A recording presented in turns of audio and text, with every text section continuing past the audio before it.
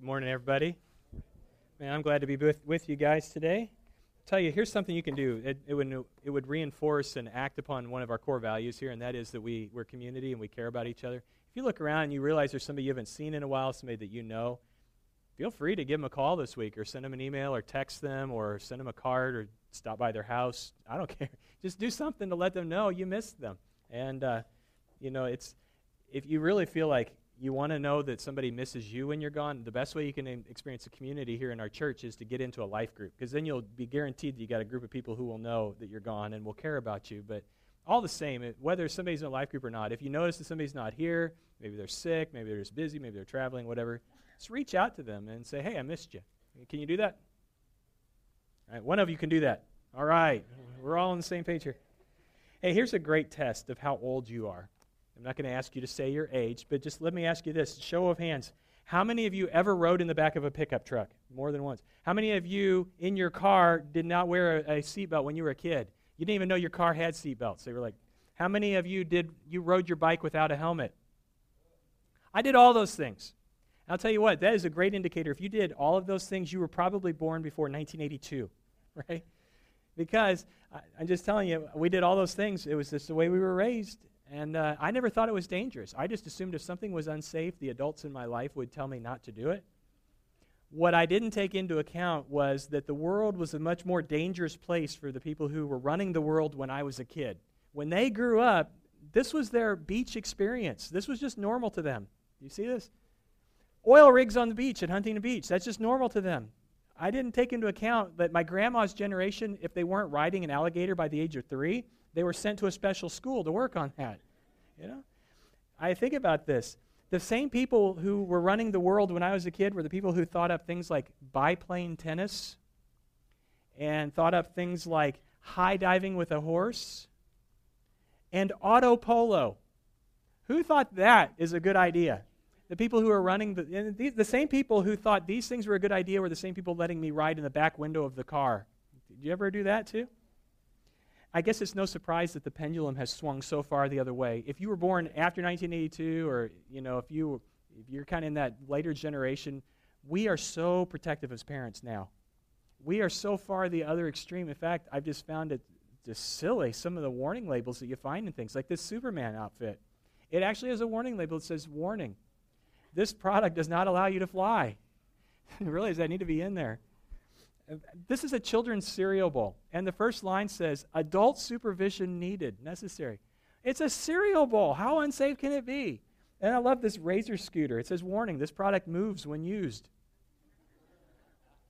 And this one, danger, do not hold the wrong end of a chainsaw. Does anyone have to be told that? So why is the label on there? You know why. Because someone somewhere along the way has held the chainsaw on the wrong end, right? And this is my favorite. This is medication from the vet for Parker the dog. It says, may cause drowsiness, and the last line says, caution. Use caution because it causes drowsiness. Use caution when driving a vehicle. No driving for you, Parker, while you're on your meds. Warning labels are everywhere. And I'm ambivalent about this. We live in a very safety-conscious world, and I'm ambivalent because on the one hand, I don't like anybody telling me what I can and can't do. On the other hand, I don't want the first time I discover something's dangerous to be when I die doing it. Sometimes we need somebody to say, hey, warning, this is not safe. What you're about to do is not a good idea. Don't jump off the house with the Superman outfit on. It's not going to work well for you. Case in point, Grand Canyon. You know the Grand Canyon's dangerous when you show up and you look over the edge and you realize, if I fall off, it's 3,000 feet before I hit anything. It's a long time to think about the direction of your life if you do step off. And so what you'll find is you get to the Grand Canyon, and if you've been there, you know this is true. There are like millions of warning signs everywhere, aren't there? Everywhere you go, there's warning signs because 700 people in modern history have died in the Grand Canyon despite the fact that everybody knows it's dangerous. I know some of those are just like drownings in the river. I get that. Some of those are plane crashes. But a good number of them are people who go, hey, take this picture. And they get right to the edge and go too far. Or they decide, I'm going to hike to the bottom of the Grand Canyon and back in one day. I would never try to do that. So there are warning signs at the Grand Canyon that tell you, do not go beyond this point because it's a big drop-off. There are warning signs that tell you, do not try to go to the bottom and back in one day because you will die. And yet, people, including me, have done all those things. I know I've gone too close to the edge before. Why do we do that? Have any of you done that? Gone to the Grand Canyon, done dangerous things? I think in our heart, we all believe we know better than the person who made the sign what's best for us, right? We all do that. And I get it. It's a free country. God gave me free will. We can all do whatever we want to do. But at the end of the day, isn't it nice to sometimes have somebody tell you, hey, that's unsafe? And here's the thing God will do for us. When he sees us doing something using our free will and our choice in a way that's going to hurt ourselves or hurt other people, God will oftentimes send a warning into our lives to say, hey, slow down there. Look, there's a warning sign here. As we go through the story, we're entering a time in the story where God would send warning signs and warning labels to his people. But they weren't literal signs and they weren't labels. God sent prophets to warn the people and say, hey, you're going in the wrong direction. Now, we're going to look at some prophets over the next few weeks in the story. Nathan Hart actually preached last week, if you were here. I listened to the message. He did a good job. And what he did is he unpacked that unique relationship between Elijah and Elisha, the prophets, how Elisha was his protege, how the baton was passed. Well, what I want to do today is stay in chapter 15, go a little bit earlier in Elijah's life, and watch an Old Testament prophet in action. What do they talk about? What do they preach about? What do they do? We're going to get into that. And the prophets of the Old Testament. Now, when you say prophecy and prophet, I think of prophetic things. I think of like the future, telling the future, visions of things that are going to happen. And foretelling the future is sometimes what a prophet would do, but it was a very small part of a prophet's job. Many times the prophet was just simply sent to be a messenger from God. The prophets were like messengers that were warning signs to the people. Hey, you're about to go off a cliff here with your behavior, and the Superman costume's not going to help you. Slow down here, people. Think about it this way. As the prophets spoke to the people of Israel, we had several roles that were played in the life of Israel. There were the priests who would represent the people before God. So people would come to the priest would go before God. The prophets kind of reversed that. The prophets represented God to the people, and he would bring a message. Many times it was a message of warning. And so what this means is God would always send a warning before the devastation, before tragedy struck. Before the severe consequences of your behavior caught up with you, God would oftentimes send someone to say, slow down there, partner. Let's think about what you're doing here. Maybe it's time to repent. Maybe it's time to turn around before all this calamity comes your way. Put a helmet on and quit letting your daughter ride on the alligator. This is not wise. Stop where you're at. Now, if you look at the table of contents in your Bible, if you've got a Bible here this morning, you'll find that the last 17 books of the Bible, of the Old Testament, are the prophets. Actually, there's 16 prophets, there's 17 prophetic books. Here's how they break down. The first 5 of those prophets are the major prophets. You've got Isaiah, Jeremiah, Lamentations, Ezekiel, and Daniel. Now, there's 4 prophets there because Jeremiah wrote Lamentations. So those are the major prophets. Then you get into the minor prophets, and you don't have to write these down because they're already written down in your Bible. But you got Hosea, Joel, Amos, Obadiah, Jonah, Micah, Nahum, Habakkuk, which is always really fun to say. You can say it now if you want. Habakkuk. It's awesome. Habakkuk, Zephaniah, Haggai, Zechariah, and Malachi. They're the minor prophets. Now, why are some major and some are minor? Is this like the major leagues and the AAA ball here? Some have the super skill level and some don't? Actually, major and minor are just distinctions we came up with. And really all it means is the major prophets are longer and the minor prophets are shorter. You got like Isaiah, 66 chapters. Then you got Obadiah with 1 chapter. It's all it is. It doesn't mean anything about their content. And the prophetic books that we've got in the Old Testament, these are not the only prophets during the Old Testament time. These are just the ones that had writings that we included in the Bible. There are certainly other prophets that we know about that were named, like Elijah. He doesn't have a book. Elisha, Nathan the prophet who came to talk to David. There are other prophets that are referred to in the Old Testament that aren't named. There's prophets that we just don't even know about. So it was a role that God employed very often to speak to the people and to warn them. Now, some of the prophets, and most of the prophets probably, talk to the people of Israel. Go talk to my people, God would say. But sometimes God would send a prophet to another nation. Case in point, Jonah was from Israel, but who did he go talk to? Nineveh. It's a city in Assyria. God says, Jonah, go preach to them. Why? Because God does not want to punish people. The Bible says God wants all men to be saved and to come to a knowledge of the truth. Jonah, go to Nineveh. Tell them. Shortest sermon in the Bible, I think, or one of the shortest. 40 days and Nineveh is destroyed. Jonah walked through Nineveh 3 days talking about it. 40 days and Nineveh is destroyed. And he wanted to go get a front row seat and watch because Nineveh was Israel's enemy. So he's like, I preached, now they're going to die. It didn't happen. The king, all the way down to the lowliest beggar, repented. Because again, God, that's what he wanted. That's why he sent the messenger to warn them, change your ways, and they did. And so Jonah wasn't too happy about that. It didn't last. They eventually went back to their wickedness, and God had to send another prophet, Nahum, to go back and tell them again, hey, it's back on. You guys are going to die because of your sinfulness. So these are the prophets, and he sends them to send a warning to people. Now, back to Elijah. Today I want to look at one prophet in action and see what he does from one event in Elijah's life and see how this happens. Now, 2 weeks ago, if you were here for the story, we saw how the kingdom that was united under Saul, David, and Solomon split under Solomon's son Rehoboam. Now you've got the northern 10 tribes of Israel become the kingdom of Israel, and their capital was in Samaria. You've got the southern 2 tribes of Judah and Benjamin become the kingdom of Judah, with Jerusalem as the capital. In the northern kingdom of Israel, there were a series of 20 kings who ruled. Now, in the southern kingdom, I don't remember exactly how many kings there were. There were several that were good kings who led the people to God, not many, but some. In the northern kingdom, with those 20 kings, you want to guess how many of those kings were good and led people towards God? 0. There was not a single good king during the entire northern kingdom's history. It started with Jeroboam, who got him off to a great start by introducing idolatry, and it just went downhill from there. And we finally deteriorate to the point where we get to 1 Kings chapter 16, if you got a Bible and you want to turn to that, or if you're in the story in chapter 15. We read this down in verse 29. In the 38th year of Asa, the king of Judah, down in the south, Ahab the son of Omri became king of Israel up in the north, and he reigned in Samaria over Israel 22 years. Ahab son of Omri did more evil in the eyes of the Lord than any of those before him. He not only considered it trivial to commit the sins of Jeroboam, son of Nebat, but he also married Jezebel, daughter of Ethbaal, king of the Sidonians, and began to serve Baal and worship him.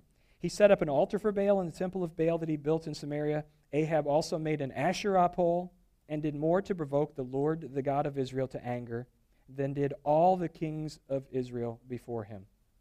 You look at that, and you think, what do I want on my tombstone someday? Probably not that. Would you want to be known as the most wicked king to date? That's what Ahab was. Now, I don't know if you've read about Ahab and the kings before.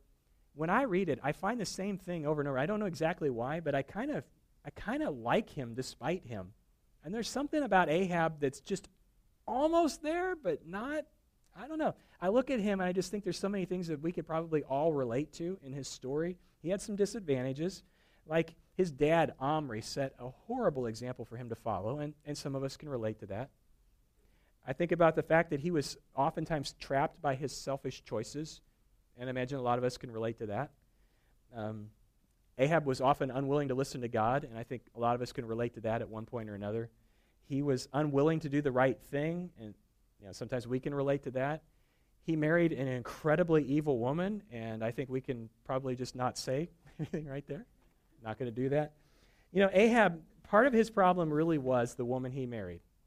He married Jezebel. And I'm not talking she was like a Jezebel. This is the original Jezebel from which all Jezebels descend. This was a truly wicked woman. He marries this Sidonian princess. She comes to live with him in Israel, and the first thing she does is she brings the false gods Baal and Asherah into Israel and says, hey, let's worship these. And Ahab's like, whatever makes my wife happy, I will do. So he builds a temple to Baal. They build an Asherah pole, and they go around and they start killing the true prophets of God. That's all at Jezebel's doorstep. She goes around and starts killing the true prophets of God. Eventually God says, this has got to stop. So he sends Elijah the prophet to them with a message, and you find this in chapter 17, verse 1. Now Elijah the Tishbite from Tishbe in Gilead said to Ahab, as the Lord, the God of Israel lives, whom I serve, there will neither be dew nor rain in the next few years, except at my word. So that's Elijah. And I got to tell you, being a prophet is not a job that you would envy. I mean, think about this. Do prophets usually get nice, cheery messages to take to somebody? Hey, you know what? You guys are doing awesome.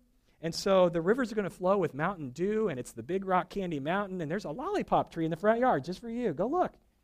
No, when a prophet's got a message from God, it's usually like, hey, you guys need to straighten up. You're not living right. I like my job. I'm glad I'm not a prophet. That's not my job description because, I get to preach about Jesus and grace and God's love for you. And sometimes I got to say, you know what? You got to change your direction. This is going to hurt you. I got to get a little bit prophetic, but I've never yet had one of you waiting for me in the parking lot to kill me either after a sermon. So it's usually worked out pretty well for me. But a prophet lived a pretty dangerous life. When a prophet's told you got to go tell a king some bad news, it could go one of two ways. You got Nathan the prophet who goes to King David and says, you know what, David, you really messed up. You're the man. And David responded, you know what, you're right. And he repented right there. How do you think it's going to go if you're sent by God to go talk to a king who's the worst king, the most evil king, and his wife is Jezebel? It's not going to go real well. I mean, it could go one of two ways, and Elijah knows it's not going to go real well when they're killing the prophets of God. So he goes and he sends the message, and this is the message that he gives. God's putting a big warning label out for you, Ahab, Jezebel. There's not going to be any rain until I say so. For years, there's not going to be any rain. You're not even going to find dew on the grass when you wake up in the morning. It's just going to stop. Because you need to quit worshiping these false idols that you've brought into God's land. Now, can I stop here for a second and just take a little time out and talk about idolatry? Because, in a sense, if there's one thing you would say Americans probably don't have a problem with, it would be idolatry. Because when's the last time you were driving to work and you saw people bowing down to a statue or running around a pole? Really, we don't do that, right? So idolatry, of all the things we got problems with, idolatry is not one of them. Well, just a second. What if we define idolatry this way? What if an idol is just anything or anyone other than God that takes your ultimate passion, your focus, your value, your hope, your glory, your commitment, and you're giving all those things that belong to God alone to something or someone else? Sound like an idol? Sound like maybe any Americans have any problems with any of those kind of things? An idol is any cheap substitute that takes the place that God deserves in your life. And then at that point you go, maybe we do have a little problem with idolatry in our country. And the horrible thing about it is it's a cheap substitute. It just doesn't work. It will never be as satisfying as God is in your life. I think it's kind of like turkey bacon. I think I've told you this before. My wife loves our family, and she wants us to be healthy. So sometimes she tries to sneak in turkey bacon. It never works. Any of you get the same experience? Like, why are you giving me this and trying to pretend like it's real? It's not good. And I know my wife loves this, and I appreciate that. But bacon and turkey bacon just aren't even in the same ballpark. Do you know they actually make a candle, a bacon candle? You can go to Yankee Candle and get a bacon candle. Have you ever seen a turkey bacon candle? No. Who would want that? Here's my analogy. I think you can maybe follow this. God is like bacon. Can I get an amen for that? God is like bacon, right? Why would we accept anything other than God when we got the real thing right in front of us? And that's what idolatry does. It's a poor substitute for God. Listen to me. Your career, as satisfying as it may be, is a poor substitute for God.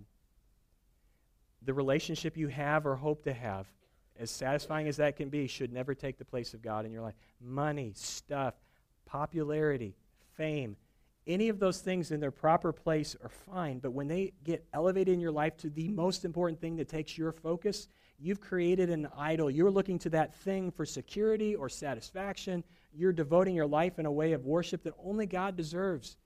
It's not going to do anything good for you. Idolatry never works out for anybody who practices it. So God is going to constantly address idolatry when he sees it, because you are hurting yourself and you're hurting other people when you engage in it. And so through the Old Testament, you see God over and over and over again saying, why are you doing this? Why are you worshiping something that you made yourself out of wood or out of metal? Why are you reaching out to something that you made? It's not even real. You know it's not real because you made it. Instead of reaching out to me, God's constantly saying, look, don't do this. And so he sends Elijah and he says, tell them the water is turned off. They're not going to have any rain until they figure this out. Now, here's an important question. Of all the things God could have done to send a warning, why did he turn the rain off? This is really interesting. When the people worshipped Baal, do you know who they were actually worshiping? I don't know if you've ever read up on Baal. Baal was like the weather god. If you wanted your crops to do well, if you wanted rain so the harvest was good, the people would pray to Baal for rain and for weather. So what has God just done here? He is withholding his blessing from the very thing that the people have elevated to the place that only God deserves to be. Hey, you want to worship the weather god? Let's just see how you like not having any rain for the next 3 years. It's kind of like when God messed with Egypt's false gods, and that's what the whole 10 plagues were all about. Y'all want to worship the frog god? Say hello to the frogs, and here they come. See, God will always do that. When you take something and you elevate it to the place that he belongs, he will withhold his blessing in that area, which might explain something that you've observed in your life. I'm not saying it's always true, but this may be why you find that God is withholding blessing in some area of your life. I'm not saying it is, but it's something for you to think about prayerfully. What if somebody elevated their career to the place, and that's their ultimate passion, they're going to do everything they can to achieve and to grow? If that person were to pray, God, just help me make that next level, make that next cut, get that next office, and I'll be happy, I'll be satisfied. Why would God bless that if it's become a false idol to you? Wouldn't he be reinforcing bad behavior? What if in your, whatever it was, because you were raised and in a way, or you're so scared, and you go, man, if I could just have this much money, and then I will feel secure, and I'll know that we're okay and we're set. Why would God bless that area of your life financially if you've made it a god, and you're saying, my security is going to be found in how much money I have in my 401k, instead of saying my security is going to be found in God alone? Why would he bless that if it's an idol in your life? I'm not saying that if you're having a difficult time, that is God withholding blessings from your life, but maybe it's something to think about. Well, God withheld the rain from Israel. It was over 3 years. It got really dry. Finally, it's time for Elijah to come back. And he does. And he says, are you ready to listen to God now? And he basically sets up a cage match between God and the false gods. And he says, let's see who the real true God is now that God's got your attention here. And you go down to chapter 18 and verse 16, and this is what happened next. And so you read at the end of verse 16, Ahab went to meet Elijah. And verse 17, when he saw Elijah, he said to them, is that you, you troubler of Israel? I'm not made trouble for you, Elijah replied, but you and your father's family have. You've abandoned the Lord's commands and have followed the Baals. Now, summon the people from all over Israel to meet me on Mount Carmel, and bring the 450 prophets of Baal that your wife set up, and the 400 prophets of Asherah who eat at Jezebel's table. So Ahab sent word throughout all Israel and assembled the prophets on Mount Carmel. Let's stop right here. It sounds like a Western, doesn't it? Got Elijah standing there. It's like the shootout, the OK Corral on Mount Carmel. You know, and they're kind of setting this thing up. It's going to be your gods versus my God. Your 850 prophets versus me. Let's see who wins this thing. So they call the people together, and down in verse 21, they're now assembled up on top of Mount Carmel up in Israel. And so Elijah went before all the people who were assembled there and said, how long will you waver between two opinions? If the Lord is God, follow him. But if Baal is God, follow him. But the people said nothing. Why didn't they say anything? I mean, Elijah is standing there. The contest is about to begin. And those people are assembled. They're going to watch what happens. Just choose. Pick a side. Why are they not picking a side? Well, one, maybe they want to see what happens first. But I think it's deeper than that. I think there's something in them and maybe something in all of us that wants both and. I want God, and I want Baal, and, you know, if one's not working out, I got the other to fall back on. They don't want to commit to a side because they want both. And it doesn't really work. Well, let's see what happens. The people don't say anything. The stage is set. They're here. Elijah gives instructions. It starts down in verse 22. I'll just paraphrase this. He says, here's how this contest is going to work. We are each going to build an altar to our respective gods. Build the altar with stone and put wood on it. We're going to slaughter a bull, each one of us. And you put the bull on your altar. I will do the same with my altar. But we're not going to light the fire. We're going to ask our respective gods to light the fire. So that's what they did. You guys can go first. So the prophets of Baal start early in the morning. They build the altar. They slaughter the bull. They put it on the altar. And they start praying to Baal and to Asherah, calling out for him to answer. And here's a big shocker. From early in the morning till noon, nothing happened. You know, wow, I didn't expect that one. Elijah at this point starts to employ his prophetic gift of sarcasm. He starts taunting them. It's like, hey, maybe Baal's a little hard of hearing. Maybe you should yell a little louder. So they start yelling louder in their prayers. I don't know, maybe he's on a trip. I don't know, maybe he's in the bathroom. Yell a little louder. Maybe he's deep in thought and he's thinking about something. And so he says, you know what you need to do? You need to take this up a notch. So they do. From noon all through the afternoon, they start screaming and running around and dancing. They start cutting themselves with spears and swords. And I make fun of this, and this is really what happened, but this is tragic because what they did, in many ways, people are doing today. These people who are like bleeding to get some God's attention that doesn't even exist. Meanwhile, there is a God who really does exist and who's bleeding for them. And they just don't get it. It gets so late in the evening that it's evening time, the sun is going down, it's time for the evening sacrifice to the one true God. And Elijah steps in and says, children, please, let a true prophet take over. Has the altar prepared, puts the bull on the altar, and he takes one more step. He has them dig a trench around the altar and then has them pour buckets of water over the whole thing. Why would he do that? Again, I think it's like a couple of things. One, I don't think he's being cocky, but I think he's saying, look, let's tie one arm behind God's back before we start this thing. Have you ever tried to light a fire with wet firewood? So he's doing that, but I think there's something deeper here. What have they not had for the last 3 years? Rain. He's like, why would you take the most scarce commodity and waste it like that? Unless you believe that there is rain and water in your near future. So he goes. He has the altar prepared. It's doused with water. The trench is full of water. And he doesn't yell. He doesn't scream. He doesn't cut himself. He doesn't dance around. He just prays a very simple, quiet prayer. And you read this down here in verse 36.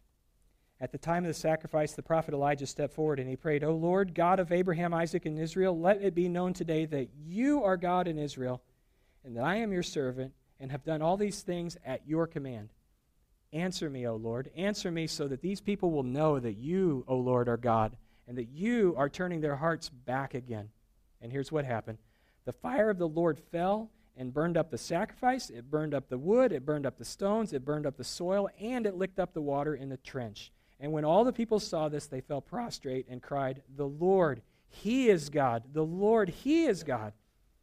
And then Elijah commanded them, Seize the prophets of Baal. Don't let anyone get away. And they seized them. And Elijah had them brought down to the Kishon Valley and slaughtered there. There's a statue of Elijah up on Mount Carmel today where we think these events took place. I don't know if can you see that?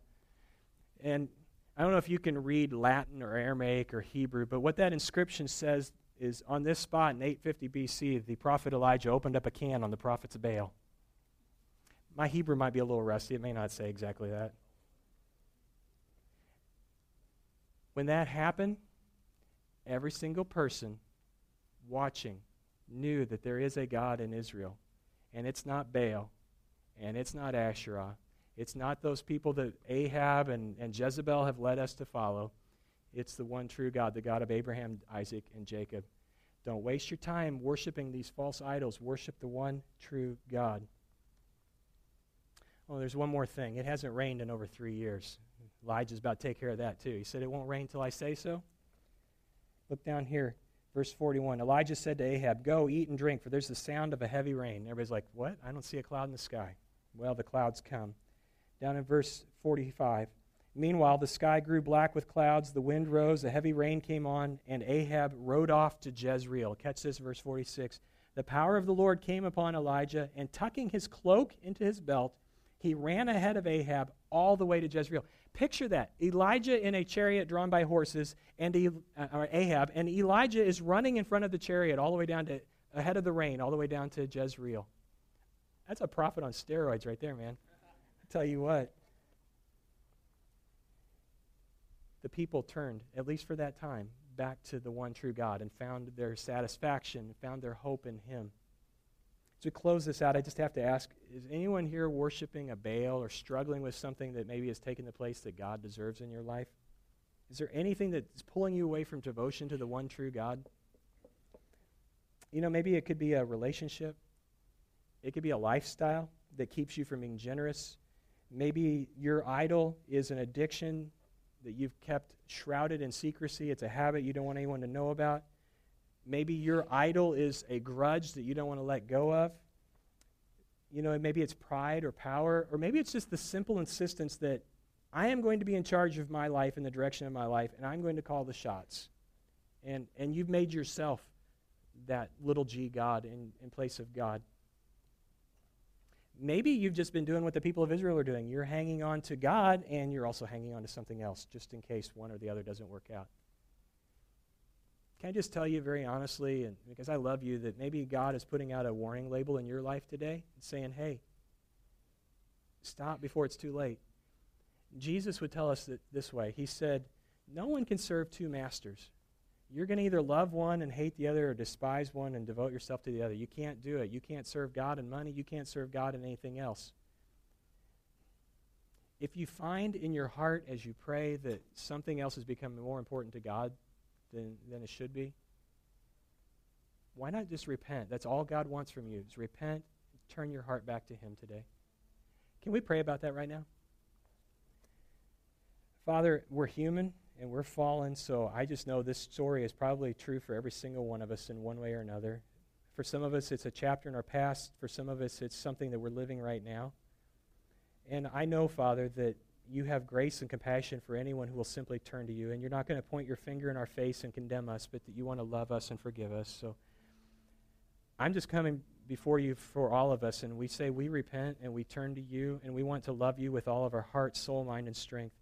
And sometimes we don't even know how to do that, so please be the God who guides us. I know that you've already loved us with an everlasting love, and you went first, so help us to respond to that. Help us to have courage and conviction. I just continue to pray, God, for this church to become everything that you want us to be in you. And right now, God, if there's anybody who's feeling something that you're speaking to them, please, Father, help them to act on that. I pray all this in the name of Jesus. Amen.